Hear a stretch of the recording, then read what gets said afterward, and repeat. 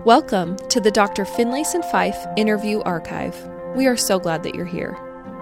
If you enjoy learning from Dr. Finlayson Fife and would like to immerse yourself in her content and learn from her in person, we would like to point you to the Art of Loving and Art of Desire retreats that she is holding in Oregon in September. If you're interested in learning more and purchasing tickets, please visit the website. The link can be found in the show notes below. We hope that you'll join us for one of these transformative experiences.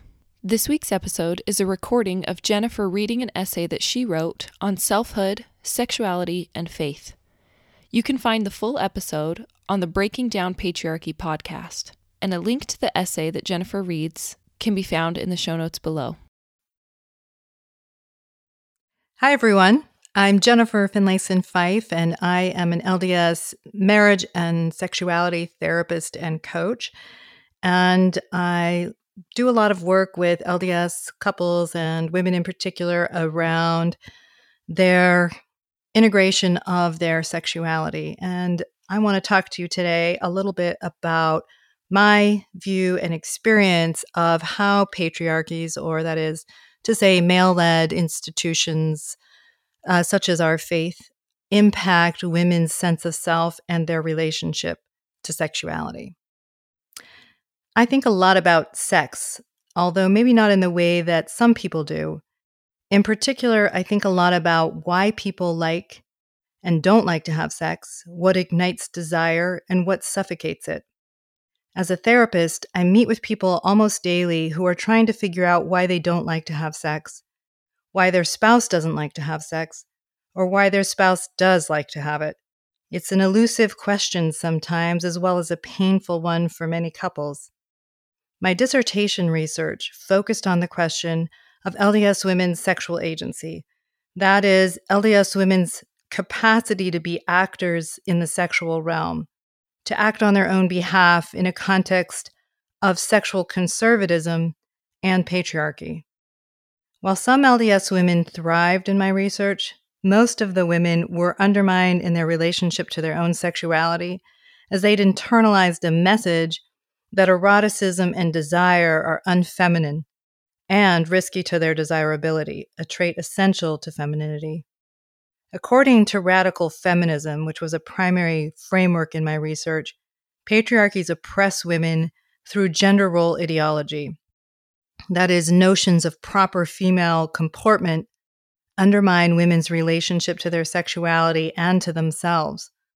For example, in patriarchy, men are constructed as naturally dominant, assertive, strong, and inherently sexual, while women are constructed as nurturing, selfless, deferential, and virtuous. That is to say, women are taught that they are naturally less sexual than men, inherently lacking hedonistic desire, and even morally superior to the supposed depravity of male sexuality. While superficially approving of women's nature, this cultural prescription leaves women little room to legitimately experience, express, or integrate their own eroticism. To be feminine is to suppress or disconnect from sexual desire, or feel ashamed of its presence. This theorized suppression of sexual desire and knowledge, theorized by the radical feminist critique, aligned with the experiences of most LDS women in my research. It also fits with much of my LDS clientele. In my experience, many, if not most LDS women struggle premaritally and in marriage to integrate a sense of legitimate sexuality and desire. Many women are naive about their own capacity for pleasure and allow themselves little room to explore and take ownership of this part of themselves, even when their husbands are encouraging and openly long for more sexual connection. This sexual immaturity can, of course, cause deep frustration with a higher desire marital partner. But a bigger problem in my mind is that it represents a fractured relationship with oneself, an unwillingness to be in a mature relationship with one's own body, one's own sexuality, and an important source of strength. While many LDS women struggle to claim and integrate their sexuality because of the cultural invalidation of female eroticism, other LDS women know their capacity for pleasure and may even know what they long for sexually, but nonetheless lack desire for their spouse. What I want to talk about is the issue of women's selfhood, also deeply affected by patriarchy, as an additional factor in sexual desire. According to author and clinician Dr. David Schnarch, selfhood is a stronger determinant in sexual desire than biological drive, for men and women. In Schnarch's thinking, it doesn't matter how much physical desire we feel. If we believe the act of wanting another person or having sex with them will diminish us in some way, we won't let ourselves want. Or conversely, if we believe having sex or wanting will add to our sense of self, we will desire. For example, it's easy to desire when we're dating because, in addition to the libido increasing factors of novelty and uncertainty that are inherent to an early relationship, we also perceive that merger with the other will add to our sense of self. The validation of our beloved's reciprocated desire makes us feel more whole, more significant, so we'll want. In marriage, however, sexual merger with a higher desire spouse can quickly make us feel like we're losing ourselves through having sex, like one is capitulating to the desires and expectations of the other, folding into their reality and affirming them at our own expense. It isn't exciting. A man is no more willing to lose himself in chronic accommodation of his wife's sexual desire than a woman is to a man. This is why some men prefer objectified forms of sex, such as pornography, over sexual intimacy with their spouse. There's less vulnerability, less perceived loss of self. That said, LDS women in a context of patriarchy and robust gender role ideology, in my experience, are more likely to feel like the partner with less power in the marriage. Many Mormon women have not only less economic and social power relative to their husbands, who function as providers and leaders, they are also more likely to feel pressured to forsake their desires to comply with what others want from them. This is part of women's prescribed goodness in church cultural thinking, her quote-unquote inherent feminine selflessness.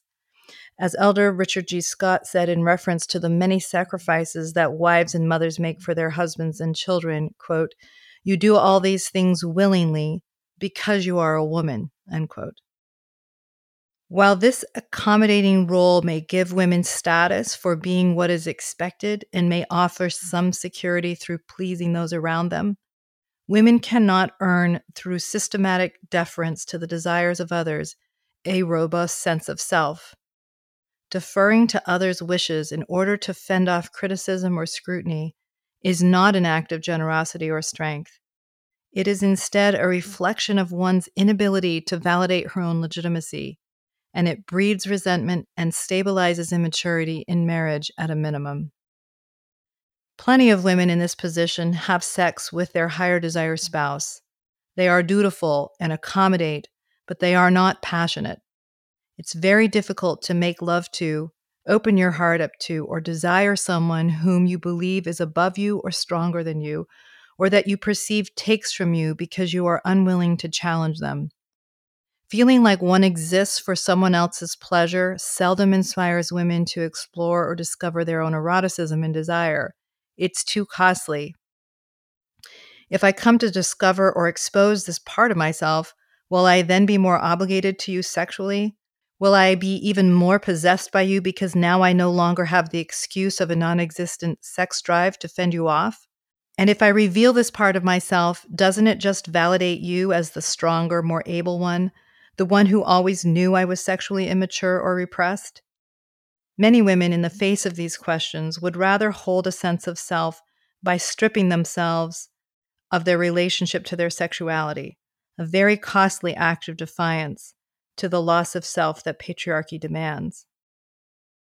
As much as many marriages have modernized in the church and function in more egalitarian ways relative to a generation ago, I'm still struck by how much the dynamic of inequality persists in many LDS marriages. While immaturity in marriage and the challenges to selfhood that marriage evokes are not problems specific to Latter-day Saints, the institutionalized support for glorified underfunctioning in women is indeed a cultural problem of our own. We need to stop acting like real strength in women undermines marriages and mothering. We need to stop embracing impotence in women as a kind of goodness, much in the way that we regard children as good, innocent, powerless, and harmless. We strip women of their strength and autonomy in the gender narrative and then ask men to take care of them. This may create an ethic of dependency and deference in women, and therefore potentially less overt conflict in marriages. However, it does not, in my experience, create strong people, strong families, or passionate, stable marriages. If you enjoyed listening to this episode, we ask that you please rate and review the podcast so that more people can find and benefit from this information.